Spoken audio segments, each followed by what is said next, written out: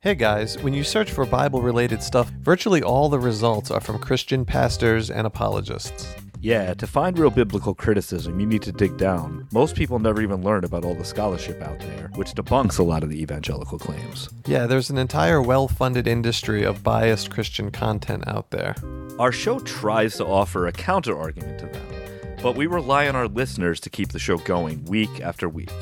If you'd like to support the show, please check out our Patreon at www.patreon.com/skepticsbibleproject. Thank you to all those supporting us. We hope you enjoy the show. I'm John. And I'm Ben. And this is the Skeptics Bible Project. We read the Bible so you don't have to. I don't care too much for preachers. I don't like to go to church. But I'd hate to meet St. Peter when my body leaves this earth. Hello and welcome to the show. Super excited to be here today because we have a new Bible skeptic joining us. Katie is here and we are hoping she will become a more regular part of the show going forward. Hello, Katie. Hi, everyone. It's great to be here. I'm Katie. A little background. John and I went to the same church together, maybe about a decade, maybe a little more than a decade ago. And so we have experienced some of the same things that we're going to be talking about today. That's right. And I wanted to start today by looking at a news article I saw. There's new polling data available from thestateoftheology.com. Now, this is a regular poll conducted by a Christian organization, Ligonier Ministries, and Lifeway Research. The poll asks American Christians what they believe about various theological questions in order to get a better idea of what evangelical Christians in America actually believe. So let me just go through some of the basic findings. I think some of this is very interesting. So they asked the question to the respondents: God learns and adapts to different circumstances. Agree or disagree? So when they're surveying Americans in general, not just evangelicals, 51% agree that God learns and adapts to different circumstances. I find that interesting because it doesn't specify whether these adults are religious at all. But when they ask evangelicals, 48% of evangelicals agree that God learns and adapts to different circumstances. Now, what's interesting to me about that, last time Ben and I discussed the omniscience of God and does God know everything. Now, it's a basic tenet of the church, of the large majority of Christian churches in the world, that God is omniscient and he can't learn because he already knows everything. But 48% of evangelicals agree with this. It has the majority or a huge percentage of Christians in this country believing something that historically has been considered heresy. Let me go over another few examples from this poll and then we can discuss. So the next question is, are we born innocent? So in the Christian church, the historical and orthodox viewpoint is that nobody is innocent. It's called original sin. We are all born into sin, and therefore we need a savior. That's the entire premise of the Christian church, actually. So 71% of Americans in general agree that we are all born innocent.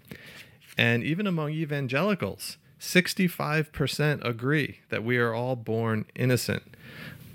I just think that's fascinating. It shows a complete lack of understanding of what the church has historically taught. We can get into, is this a misunderstanding of the orthodoxy, or is it a kind of like liberalization happening in the church? My personal view is that the focus in American churches has become much more politicized, and the focus has been much more on cultural issues, because later on in the poll, it talks about abortion and transgender issues, and the large majority of evangelicals take the conservative viewpoint on that. So I think these kind of baseline doctrines of the church are just not really discussed much, and to the point where they don't even know what the church actually teaches on these things. Here's another question. So, God accepts the worship of all religions, including Christianity, Judaism, and Islam. U.S. evangelical finding, 48% agreed in 2016, but now 56% agree that God accepts the worship of all religions. Again, like we're seeing this change over time. Now, this one here is, to me, the most fascinating one. Jesus was a great teacher, but he was not God. In 2020, 30% of evangelical Christians agreed with that. And in 2022, 43% of evangelicals agree that Jesus is not God. Now, you really can't get a more fundamental teaching of the Orthodox Christian church historically than the idea that Jesus is God. He's part of the Trinity. And saying anything other than that in the majority of Christian churches worldwide is an absolute heresy. Yet in America, 43% of evangelicals say, yeah, he was a good teacher, but he was not God. I think that's absolutely amazing. And then we get to evangelicals on sex outside of marriage is a sin. Well, in 2016, 91% agreed that it was a sin. But in 2022, 94% agree that sex outside of traditional marriage is a sin. And then gender identity as a matter of choice. The evangelical finding is in 2022 that 37% agree that gender identity is a matter of choice. So there, you can see this on these cultural issues of gender, a kind of a radicalization that they have been so flexible on the core beliefs of Christianity at its core, but when it comes to these cultural issues, they are as radical and conservative as ever. And then we get to abortion. Abortion is a sin. In 2016, 87% agreed that abortion is a sin. But in 2022, 91% agree that abortion is a sin among evangelicals. So I kind of wanted to ask you guys what your thoughts were about this. To me, this was just some fascinating data. Yeah, I think for me, this sort of contrast or this inverse relationship where the percentage of evangelicals who think that the Bible isn't true and Jesus wasn't God is growing, right? So more evangelicals are starting to say, well, maybe the Bible isn't true. Maybe Jesus wasn't God. Like, that's growing. But at the same time, there's this incredibly strong conviction that sex outside of marriage is a sin and abortion is a sin. And so for me, the contradiction between these two sort of reveals like the cultural and societal control impetus that's like inherent in Christianity and patriarchy. And it kind of makes me think of, you know, the growing trend of sort of like distinguishing between like Christianity and white Christian nationalists, because this really, especially after everything that happened with Roe versus Wade earlier this year, like it's really starting to feel like the church is really picking which issues it wants to drive home messages about to people. And I think the other thing that the church has really focused on driving home to people, as seen in these survey results, is the importance of church membership. Because that item had the largest difference in strongly agree between the general U.S. population and evangelicals. And, you know, again, there's like a structural and economic incentive to make sure that more Christians are getting this idea, because the more church members you have, you know, the larger budget you're going to have, the church is going to be able to sustain itself. Right. Yeah. I mean, interestingly, the polling data also suggests, if you look at polls elsewhere, that church membership is decreasing over time. What I think is an interesting question about all this data is, you know, is the church liberalizing on these other core doctrinal issues? I don't think so. I would guess that this has more to do with churches not even focusing on core Christian doctrines anymore. I think there's been such a politicization of the church that I think it really stems to the fact that people just aren't even knowledgeable about like core church doctrines or even what the Bible teaches. So on the one hand, it's like issues that are not abundantly clear in Scripture are becoming the issues that the church is most hardline about. And these really culture war centric issues are really like where all the energy in the evangelical church is going.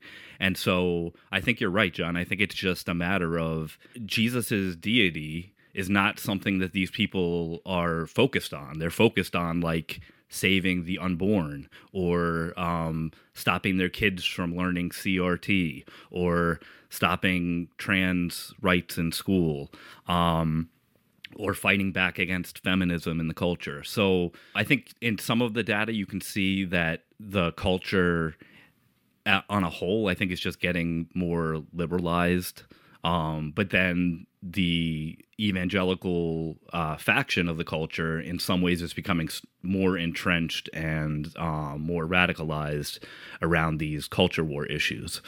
And then the other thing I just wanted to bring up was, I think the other thing that shows the ignorance is the affirmation of heresy, what would be considered, I mean, again, on this show, we're sort of undercutting the idea of orthodoxy by looking at the ancient texts and sort of looking at early Christianity before orthodoxy was fully established. But throughout the history of the church, affirming the deity of Jesus was certainly something since like the Nicene Creed that was the most fundamental thing for the Christian church. I mean, these are people that are like, I don't know how you identify as an evangelical and are unsure whether you believe in the divinity of Christ. I mean, those two things are basically definitionally the same thing.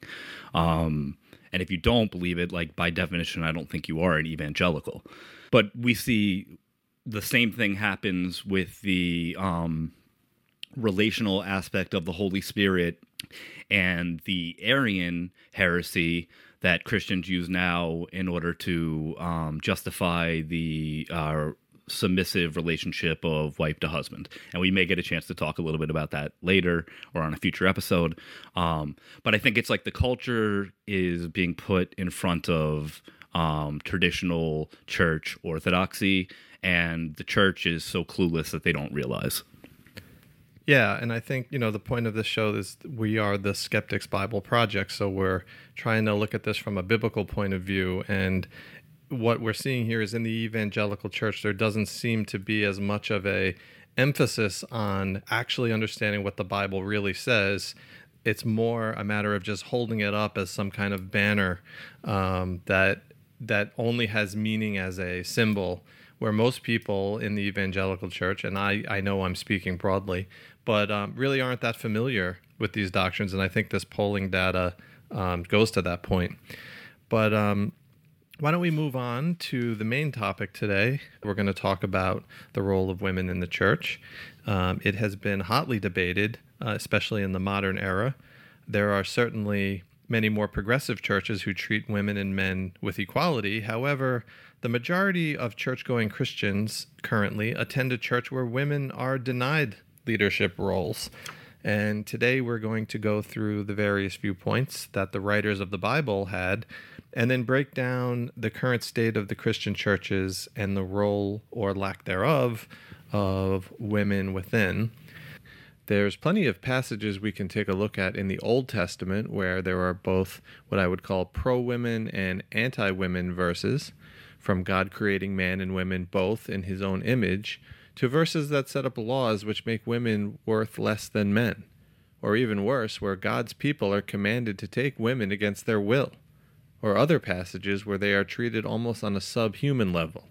So there is a spectrum of beliefs about women that we see in the Old Testament, but today we're going to concentrate on the New Testament passages, which will lead us into a discussion about the church, both ancient and modern. So let's take a look at the Gospels and take a look at some of the more positive portrayals of women. And Katie, I think you've been looking at this a little bit. Yeah, so I'm going to go over some scenes from the four Gospels. And I think these are interesting because I don't know. I really believe that actions do speak louder than words. So, for example, Jesus praises women for their words and actions. At one point, he praises a woman who's like a sex worker. She comes to him during his meal with the Pharisees, and she washes his feet with her tears and dries them with her hair. This happens in Luke 7:38. And the Pharisees obviously are like having a fit. And Jesus assures her of God's forgiveness because she loved much. And he actually like uses what she's doing to throw shade on the Pharisees, which was something he did a lot. He also praises a widow who gives her last 2 copper coins to the temple. She says to his apostle, Jesus says to his apostles, she's given more than all those who were throwing in the shekels they could easily afford. This happens in Mark 12:41. And then he also has women as his disciples. So there was a group of women who looked after Jesus and were really considered his disciples, even though at that time, because of women's social status, they couldn't be called such. But if you think of like Martha and Mary, Lazarus' sisters, Jesus was often hanging out at their home and relaxing. They were taking care of him. We see this in John 12:2. There were also women that he healed and freed from evil spirits who, started following him. And Luke names several of these women. So there's Joanna, who's Chowsa's wife and who was Herod's steward. There's Susanna. And then there's, quote, many others who helped Jesus and the 12 out of their sustenance. This is Luke 8:3. Luke describes a group of women who mourned and lamented Jesus on his way to the cross, Luke 23:27. And of course, we have Jesus's mother Mary, Mary Magdalene, and Mary, the wife of Clopas, standing at the cross while he's being crucified in John 19:25. And then, we really can't talk about women in the Gospels without bringing up Mary Magdalene. So Mary Magdalene, so this is after Jesus has been crucified and he's been put in the tomb. The disciples are all hiding out in the upper room because they're afraid that the crowd that crucified Jesus is coming for them next. So Jesus ultimately later has to go to them for them to see him. But Mary is the person who discovers that he's risen because she goes to the tomb the morning after to anoint him. And she is the first person that sees Jesus after he is resurrected. So yeah, those really powerful examples of how Jesus is interacting with women in these Gospels is really interesting. So Galatians 3:28. There is neither Jew nor Gentile, neither slave nor free, nor is there male and female, for you are all one in Christ Jesus. So this is obviously Paul. It's actually, scholars think it was a quote of a baptismal song that was floating around amongst the Christian community at that time. But this verse is like probably one of the most quoted and talked about of all of many controversial passages of Paul. And it's undermining of basically all social hierarchies. Paul is saying essentially that everything is erased under Christ, and that in some ways some people have even interpreted it as an answer to Rome's sort of forced, I think they called it forced monotheism, where Rome was ultimately Caesar was ultimately the one who was the mediator of religious faith, even though the Jews had religious faith or religious freedom. But Paul is basically saying like there's no mediator and that we're all freed from oppression and can maintain our distinctiveness, but also are united. So that's the first text. And then I think the second one is even more shocking in some ways. So the whole discussion is about leaders in the church who are women. But in Romans 16, Paul lists off a whole slew of women that are literally leaders in the church. So I'm just going to go through the list. So Phoebe, the deacon who carried the letter from Paul and read it aloud to her house church. And Phoebe is very famous, actually. Prisca, or Priscilla, whose name is mentioned before her husband's name, something rather notable in the Roman world, as a co-worker with Paul. Mary, a hard worker for the gospel in Asia. Juna, prominent among the apostles. Tryphena and Tryphosa, Paul's fellow workers in the Lord. The beloved Persis, who also worked hard for the Lord. Rufus's mother, Julia, and Nereus' sister. So about Phoebe, she's actually the only deacon of a first century church whose name we know. And more women are identified in the ministry in Romans 16 than there are men. Why have we not noticed this before, this like shocking slew of women that Paul affirms? Well, English Bible translations have actually obscured some of these women. Take, for example, the Rye Study Bible, published by Moody Press in 1986. Well, instead of recognizing Phoebe as a deacon, it actually translates her role as servant. And in their study note, they said the word here translated servant is often translated deacon, which leads some to believe that Phoebe was a deaconess. However, the word is more likely used here in an unofficial sense of helper. That's the only explanation they give for why they would translate the word that way. Clearly, if it was a man's name, they wouldn't be making that same footnote. But because women can't be leaders, women can't be deacons, Phoebe can't be a deacon, even though that's what it says. So it's interesting. These people that claim inerrancy and every word needs to be followed literally don't follow the word literally. Junia is another interesting example. So Junia was accepted as an apostle until nearly modern times, when all of a sudden her name began to be translated as a man's name, Junius.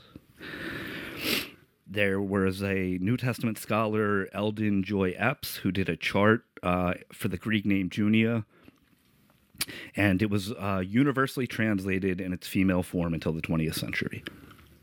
Epp makes it painfully, maddeningly clear that a major factor in the 20th century treatment of Romans 16:7 was the assumption that a woman could not be an apostle.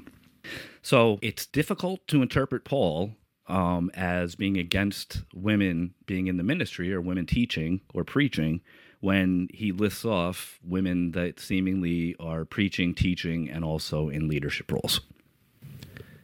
Yeah, Ben, we're going to get into this a little bit in the next episode about what many scholars believe was a progression from a very pro-woman Paul to a very anti-woman Paul, and this was done through editors and redactors that kind of corrupted Paul's initial message.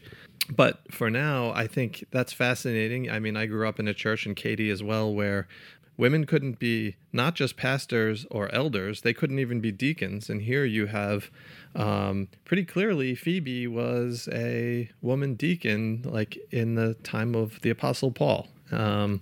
I mean, they think she's literally the one that delivered the letter to Rome. Right. To the Roman church. It's and now she's essentially like written out of church history. Yeah, and if you want like precedent to defend women leadership in church, like there it is, like black and white.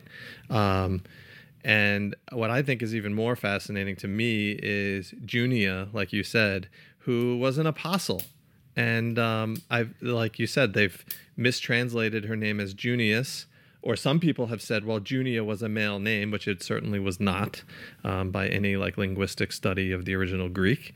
And so you have a woman apostle mentioned in Romans. Prominent among the apostles. Right. So not only an apostle, but also prominent among the apostles. Right. Now, some people will hone in on that phrase, among the apostles, to say she was kind of an associate of the apostles. But that's ridiculous. And if you hear Bart Ehrman goes into a lot of detail of this in his book, Misquoting Jesus, and also Bruce Metzger, conservative Christian New Testament scholar, completely agrees with Ehrman on that. Again, you'd have to do a lot of gymnastics to get out of this very pro-woman view that the Apostle Paul had in his early epistles. Should we mention Acts 9 just real quickly? Sure. It's about Tabitha, and she's identified as a disciple in Acts 9. But not only a disciple, but a certain female disciple, which indicates she may be one of many female disciples. Yeah, that's another one that, again, the church doesn't really, I never hear anyone in church talking about that growing up, and maybe they should. But because the verses they do talk about are verses like this. 1 Corinthians 11, and I'll read verse 3 here. But I want you to realize that the head of every man is Christ, and the head of every woman is man, and the head of Christ is God. Okay, so right away, you have another problem kind of separate to what we're discussing, where it definitely cuts against the idea of the Trinity, because it seems that in the same way that it's depicting woman as being subordinate to man, it's also depicting Christ as being subordinate to God. And this is not talking about, the Christ in his human form on earth here, because this is after Paul is writing, after what Christians claim the resurrection happened. So they're talking about Christ in his kind of eternal form being subordinate to God. The Arian heresy. Right. But I'll go on. Verse 4. Every man who prays or prophesies with his head covered dishonors his head. But every woman who prays or prophesies with her head uncovered dishonors her head. It is the same as having her head shaved. For if a woman does not cover her head, she might as well have had her hair cut off. But if it is a disgrace for a woman to have her hair cut off or her head shaved, then she should cover her head. A man ought not to cover his head, since he is the image and glory of God, but woman is the glory of man. For man did not come from woman, but woman from man. Neither was man created for woman, but woman for man. I really want to hear Katie's thoughts on this as I'm going through these, because I don't want it just to be me complaining about these things. But when I read this stuff, you can see how it's led to like so much oppression of women and subjugation of women throughout history. And this is one of those times where I think it's appropriate to look at verses in the Bible and say, no, this is not good. Yeah. I don't know. I kind of have a lot of feelings around this because I grew up high school and college when I was trying to study the Bible and be a quote unquote good Christian, while at the same time being, a critical thinker in every other area of my life. I read these verses, when I was trying to read through the whole New Testament again. And these were things that we heard in church. Within the church that we went to, this was still embodied. You talked earlier about how women couldn't be deacons. It really felt like the default roles for women in our church was you could teach Sunday school, or you could organize baby showers, or you could organize coffee hour. Right. Exactly. And so all of those things were, women doing things for men. And I also remember after church, it would be all the women would be either running coffee hour or taking care of their children downstairs in the basement, and all the men would be upstairs in the foyer talking to each other about serious theological things. And so, this is very, very evident. At another point in college, I was hanging out with some Reformed Baptist kids, and we had gone out to a diner, and the pastor was hanging out with us that night. I guess I don't remember why, but he turned to me and he was like, "You're going to be a great wife. You're so good at helping people." And I didn't say anything, but inwardly I wanted to throw up, because already by this point, the expectation was well, you, to be a good Christian, you have to marry a Christian man. And then the unspoken part was, and you have to help him live his life and have his children. And what you want and what you're interested in isn't important. And so by this point I had already decided I'm not interested in getting married, because this looks like drudgery to me. So when I read verses like this, it just kind of makes me think of those social dynamics that unfortunately are still really present across, I feel pretty broad swaths of Christianity. Yeah, and I think that we did a whole series on inerrancy and church splits, and this is Christians using these verses trying to say the Bible's perfect, it can't err, so when it says this stuff, it must be true. And I think what we are advocating for on this show is to, whatever you believe, whatever you come down to on like the basic gospel message of the Bible, I think having a more flexible view of the Bible and understanding that this stuff, it did not drop out of heaven from an all-powerful God. This was clearly written by men who wanted to exercise control in the church, and that's exactly what it's used for.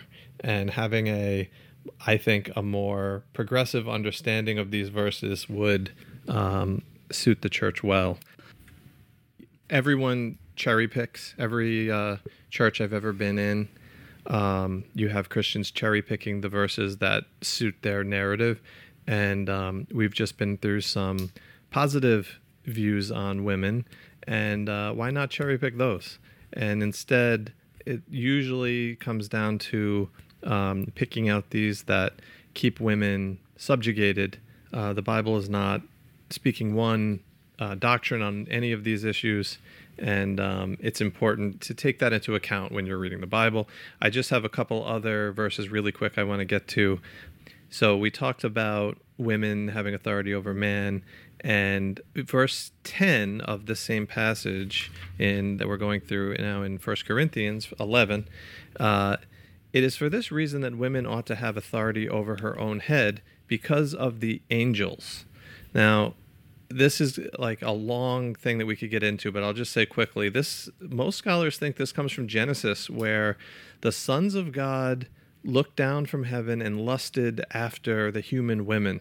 And they actually came down and raped them, and they had offspring, and these offspring were a super race of giants called the Nephilim. So somehow this verse means that women don't have any authority over her own body. It's really strange, and I don't quite understand it, but I thought it was noteworthy in this discussion. Verse 11, nevertheless, in the Lord, woman is not independent of man, nor is man independent of woman. For as woman came from man, so also man is born of woman, but everyone comes from God. Judge for yourself. Is it proper for a woman to pray to God with her head uncovered? So if Paul is asking me to judge for myself, I judge that it's fine. I just feel like Paul is asking a rhetorical question there. Right. I think he's saying that, of course, it's so obvious that women dishonor their head by praying with their head uncovered. Yeah. If it's phrased as a question, I'll take the question and I'll judge that it's fine. And just to briefly return to verse 10, it is for this reason that a woman ought to have authority over her head because of the angels. So to me, this almost seems like they're saying we're going to give women the choice to do what they want with their head, but it just feels like it's playing back into rape culture, because it's like, oh, those women were raped because their heads were uncovered. And so we're going to give women the choice of what to do. Like, we'll give them authority over this one thing, but then it's almost like that way we can like, we can like scarlet letter, we can brand women, like, oh, well, they had the choice and they're choosing not to cover their heads. And so whatever happens to them, it's their fault. They made the choice. I don't know. It's a very confusing verse, but that's just kind of what comes up for me when I read this. No, I think you're absolutely right. I think that is what it's saying. Well, the Nephilim story, that's probably the lesson of that story is that, don't make yourself too attractive because the angels will come down and rape you, or the victim of rape is really the one that's responsible because they tempted the angels or whatever. It's the passage is so obscure and unclear. And then he starts talking about angels, and it just goes to a whole nother level. Yeah, it reminds me of another passage in the Old Testament about how King David was watching Bathsheba bathe on the rooftop, and he was lusting after her. And eventually he took her as his wife. And everything David did in that story is horrible. And but yet the way it was described to me in church by my pastor was, well, she shouldn't have been bathing on the roof like that. And of course, the Bible never says anything about that at all. It doesn't actually say Bathsheba did anything wrong. It completely blames David. Yet the way it was presented to me, it was like, well, the woman played a real big role in this. I mean, just to add on to that aside, it's like King David is, just how we have like problematic celebrities today who it's like, oh, like Woody Allen, like is a pedophile and a child abuser, but we still love, there's a contingent of people who still love his movies. So they're going to like brush that under the rug. In some ways, King David gets the same treatment where like the church does not know whether to glorify this man or to like vilify him. And it just kind of goes back to like the binary thinking that exists in so much of the contemporary church, where it's like things are either good or bad and they don't know how to hold both things in their hand or in their consciousness. And so that's where you sort of get this like shaming of Bathsheba for doing something, that wasn't inherently wrong at all, just so that we can put our attention on that and blame her for that instead of blaming David for like these legitimately egregious acts. Also, like, all of this thought has been formulated by men. Like, these stories were written by men. The interpretations for centuries have been by men. So the first step, I think, is, and I think this is happening now, is women are reading these texts too and drawing out things that are maybe latent in the text, like reading beneath the patriarchy and the sexism that's there. So Bathsheba, in the text, she's not giving agency at all for anything because her perspective is not something that the author cares about. But if you read beneath the lines in the text, it's, well, David took her. And, David sent soldiers to get her. So, like, what can we infer? Well, if you're just a woman and soldiers from the king come and get you, like, I don't think it really matters what your choice is. Or do you have the capacity to make a free choice in that moment? We shouldn't take the biblical authors. Again, this goes back to, like, the inerrancy question. So, again, it's like, it's a human author that's writing this story. We should understand that author's going to have biases because it was written in 600 BCE. But I think that also there's a way to look at these texts where Bathsheba is not the villain or not even doesn't do anything wrong, but David actually is the villain. And I think maybe that's the new way that we should be looking at these texts. Yeah, and we talked about David and Bathsheba. There's a lot of instances all over the Old Testament where women are viewed as property. Not much different than the cattle. There's a passage, I don't know the reference off the top of my head, but where God is commanding the Israelites to destroy another foreign nation, but he says, like, basically kill everyone except for the young virgins. Take those for yourselves. So to me, it's so inhumane. It does not view women even as full human beings. But we don't, we could go on this subject all day because the Bible is a big book and there's many things we could talk about. I just want to finish up. Paul seems to, in 1 Corinthians here, talk a lot about how nature teaches us things. Does not nature teach us that if a man has long hair, it is a disgrace to him? I mean, I don't think nature necessarily teaches that, but I guess that was a popular idea in his day. And a woman has long hair, it is her glory. So I guess she's less glorious with short hair. And it goes on to talk about how her hair was giving to her as a covering.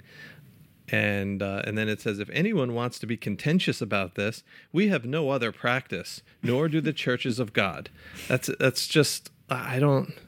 Honestly, what this reminds me of, okay, so I'm not a biblical scholar, but what I have read, from Karen Armstrong, John Dominic Crossan, like the church, shortly after Jesus, was crucified, the early Christian church, there were so many different facets of it, in the same way that, like, when I think of the American left today, there's so many different facets that are all existing at the same time and fighting with each other, over like, what should our strategy be? How should we be moving forward? And so all of these different like groups within the early church were fighting for hegemony. And so it just like when I read that verse, it's like this is someone from a very specific group within the early church who doesn't think there should be any other practice, and so is just like blatantly denying that other practices exist. And this is what made it into like what we now consider the canonical text of the Bible. And we know Paul is like a spiteful guy if you go against him, because Galatians, like that whole letter is basically like he founded the church, then other teachers came, they started teaching them stuff that was not Paul's gospel. And Paul was like, you guys better start following my teaching again, or there's going to be big problems. So Paul is very like, there are conflicts with other leaders in Christianity that are in the Bible. There are others that we can kind of assume. Paul is like an island unto his own in a lot of ways. He's like, his revelation came from the resurrected Lord that came and visited him. And he doesn't ever quote what Jesus said. He's like out there talking about what he learned from the resurrected Lord in a totally different way than the 12 followers of Jesus, or the original disciples of Jesus. So I think that it's not that surprising that Paul would have this sort of visceral reaction to people wanting to debate any point that he's making. I do think it's like funny though. He's also like oscillating between like, here's what you need to do, it's a dishonor, but if you feel that you should like uncover, then, you know, whatever you think is best. Yeah. But then he kind of comes back and oscillates again, and then he comes back. And so it's like he's not really, I said to John before, I feel like this whole passage is Paul really not, he's like trying to convince them, but he knows his arguments are not very good. And he doesn't seem to be making a very convincing case, and he's got a bunch of desperate reasons that like don't all really like coincide with each other, or like are a cohesive whole. He's sort of all over the place. Yeah, I think in general, Paul is confusing. And this is part of the reason, like we talked about in our previous series, why the churches are divided, because it's so hard to devise like one singular teaching from any of these passages, if that's what your project is. And, when we talk about the law, it's like the law is good, but the law is bad, but we no longer should use it. Like, it's all over the place, round and round in circles, and it's like impossible to actually figure out what he's trying to say. Which is why churches have been like debating all of these issues for centuries.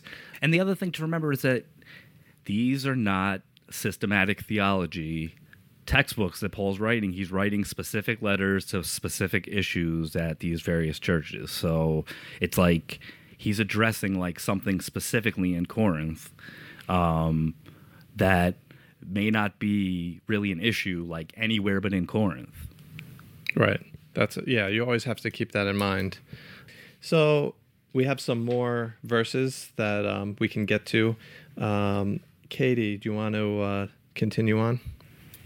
Yeah, so here's some more things that Paul has to say. So 1 Corinthians 14, 34 to 35, he says, women should remain silent in the churches. They're not allowed to speak, but must be in submission as the law says. Unclear what law he was referring to. Verse 35, if they want to inquire about something, they should ask their own husbands at home, for it is disgraceful for a woman to speak in the church. Then in Ephesians 5, 22 to 33, Paul says, wives, submit yourselves to your own husbands as you do to the Lord. For the husband is the head of the wife, as Christ is the head of the church, his body, of which he is the Savior. Now, as the church submits to Christ, so also wives should submit to their husbands in everything. So he's setting up this like really extreme subjugation, but then in verse 25, he says, husbands, love your wives, just as Christ loved the church and gave himself up for her.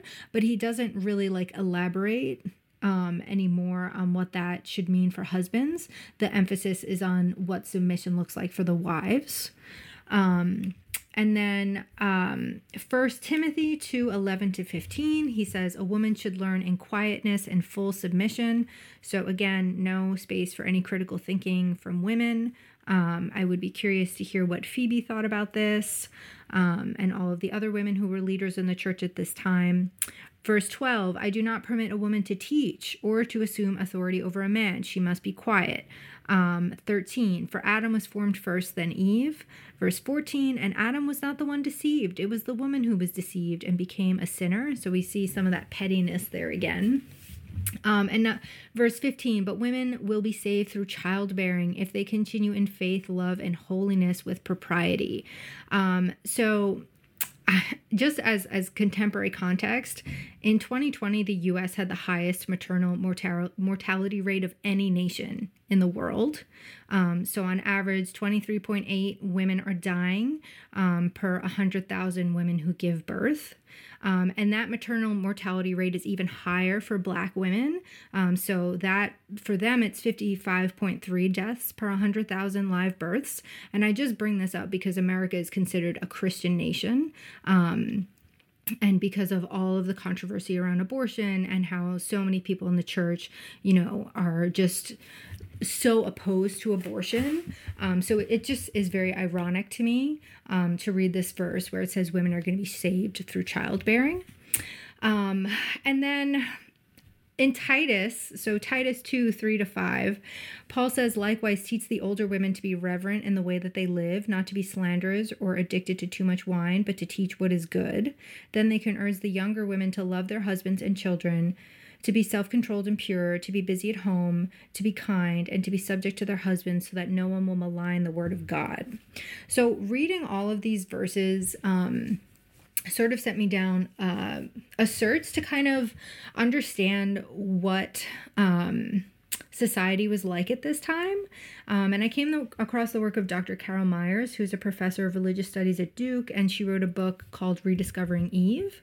And she sort of talks about how important women's economic roles were, and how that economic importance gave them a certain amount of social and religious power.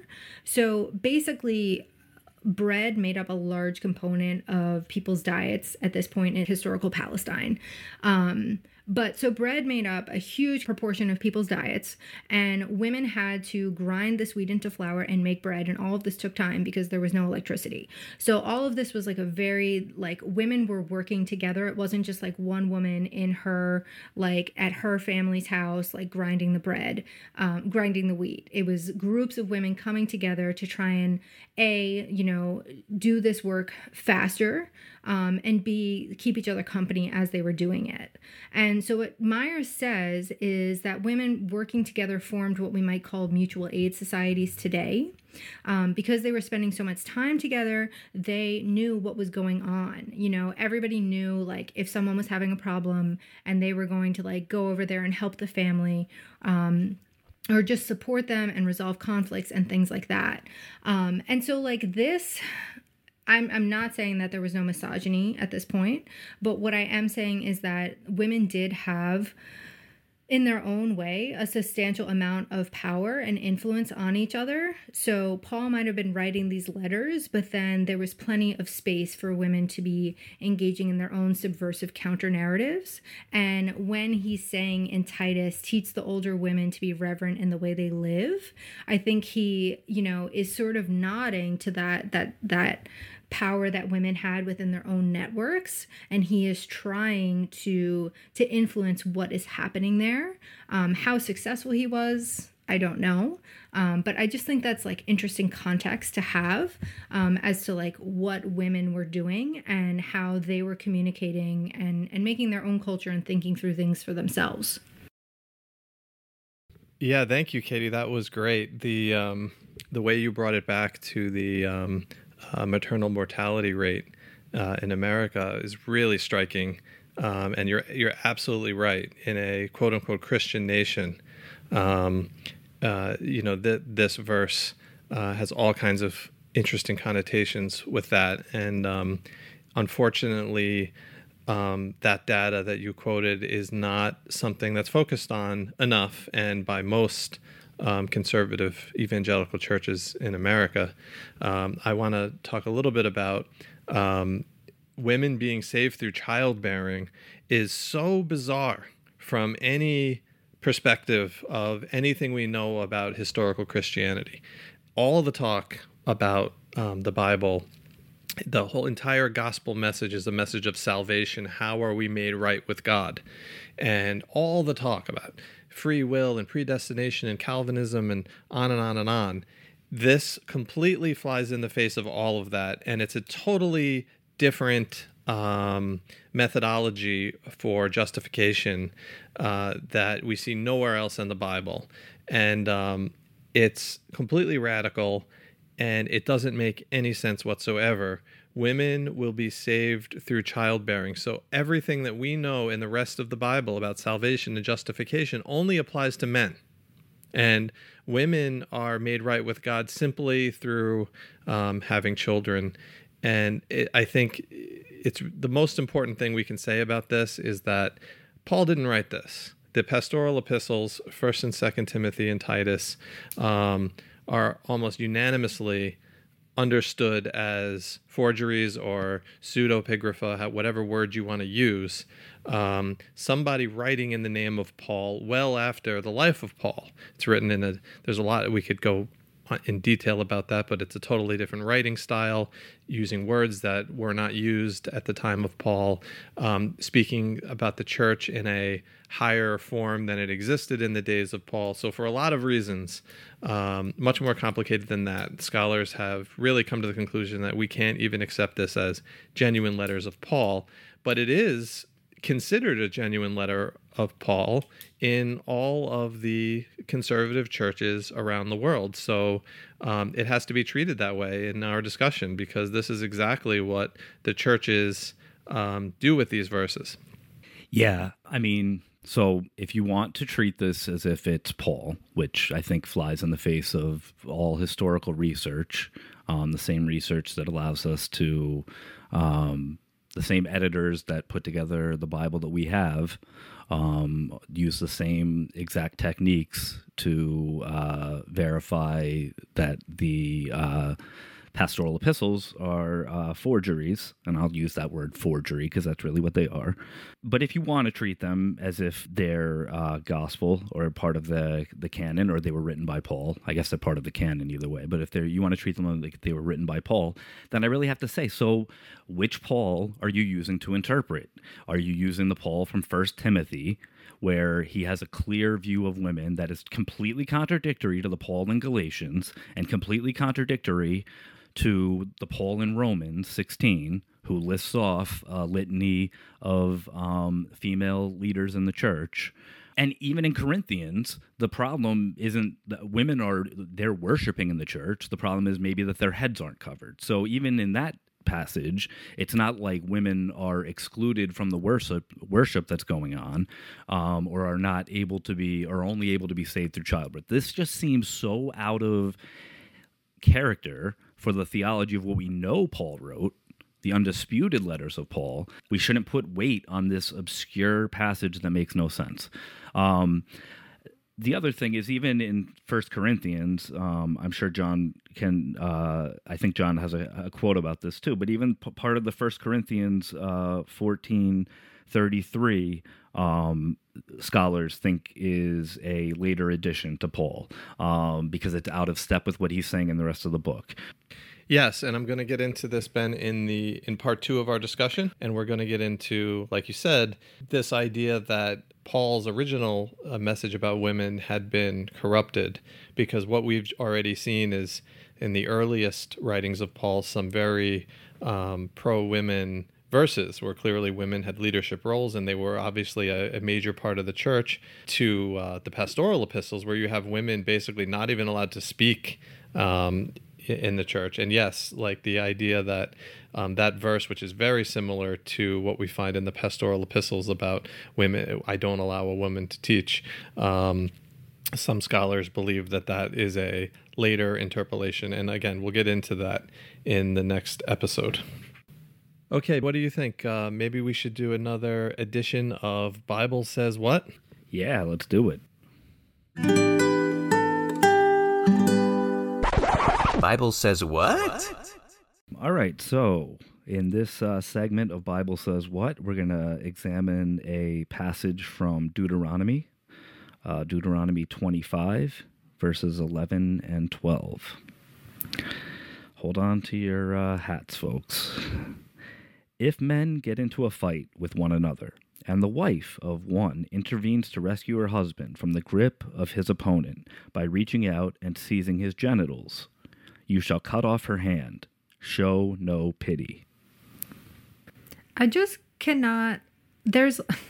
I can't tell what is happening here, because it's like, on the one hand, it's like, you wouldn't want to reward a wife for like standing up for her husband.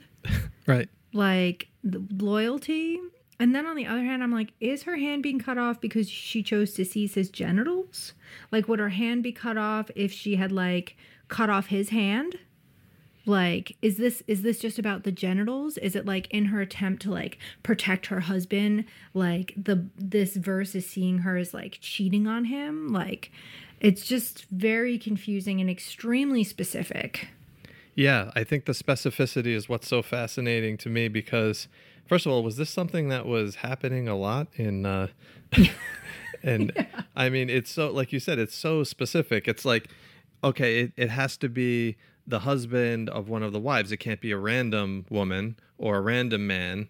And she seizes his genitals like that. Okay, what if she seized his neck or something? That's fine, I guess. We're not even going to put any sort of a punishment about that. But if she seizes the genitals, this is a big problem. It's like a man's testicles they're almost like a holy item that no woman should ever reach out and touch. So I think you guys hit on a lot of the major questions that go along with the first reading of this verse. I mean, it's pretty shocking. It doesn't seem to be very even-keeled. It doesn't seem to be any form of justice, and it does seem incredibly specific. So interestingly, Hammurabi's code also had some sort of a prescription for like a woman grabbing someone's testicles, but we'll not go down that sidetrack or anything. So apparently, like, maybe it was happening often enough in the ancient world that they needed to create some sort of a law. Another theory that I read was that it came from a specific court case that they wanted to pass on because of whatever type of a lesson that it taught, which again is not abundantly clear upon first reading.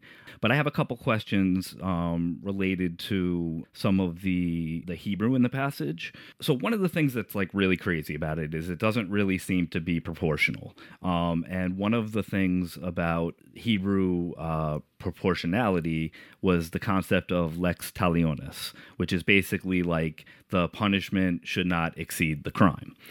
So there's a question if lex talionis even applies to this passage, but let's just assume that the punishment should fit the crime, and this is an example of lex talionis.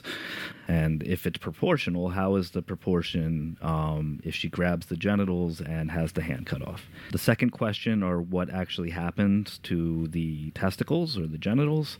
Are they injured? If they are injured, that would make a difference in whether it's proportional.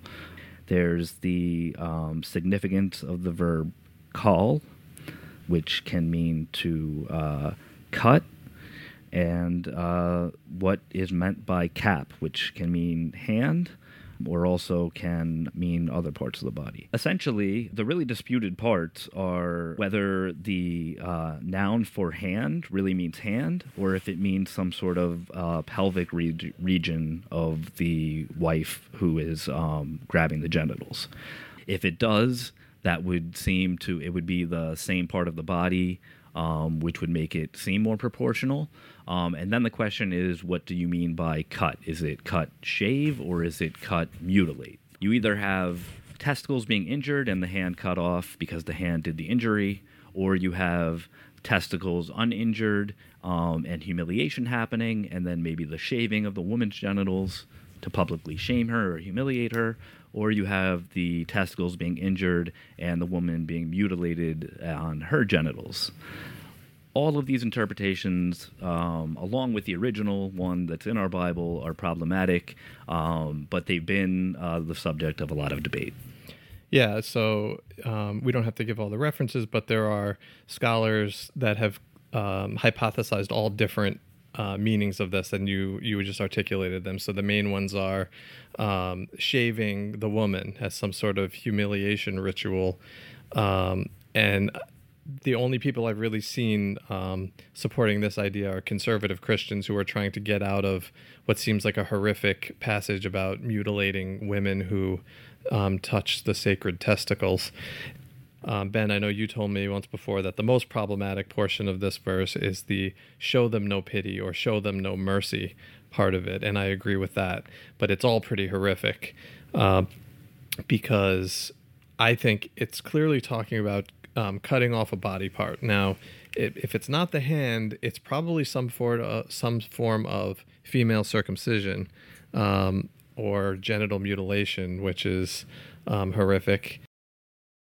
I mean, the problem is inerrancy. Again, like, I just want to keep going back to it because the passage in its context was written in probably 600 BCE, and it may go back, and it probably does go back to some sort of a legal case or some sort of a tradition that actually happened. But if you have to affirm it because every word is literally true, then you run into a problem because this passage, no matter how you parse it out, I mean, the Paul Copan, who was the one person who basically said it's humiliation for humiliation, was like, it's not a great punishment, but it's not as bad as cutting off someone's hand. Well, I think it's still pretty bad.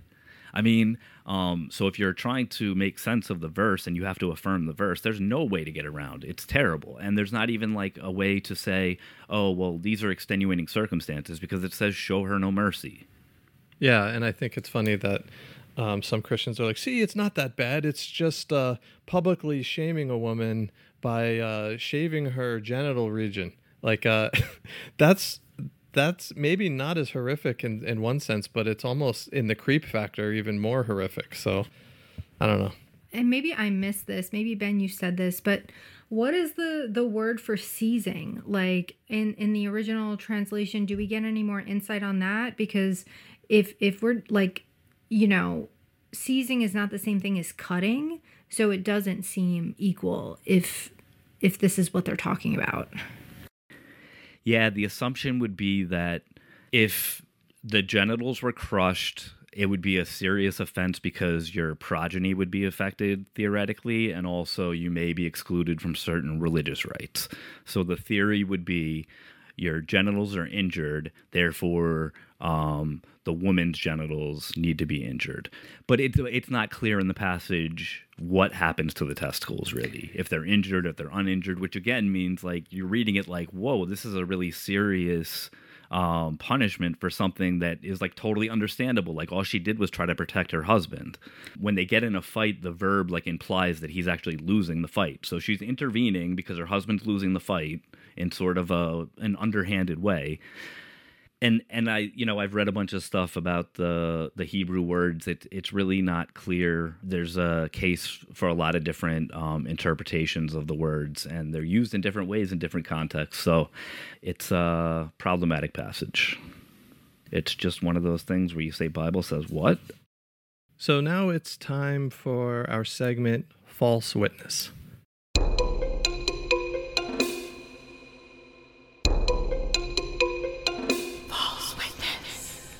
This is False Witness, the segment where we take a look at 4 verses, 3 of which are real and 1 is false, planted mischievously by our producer, Diana.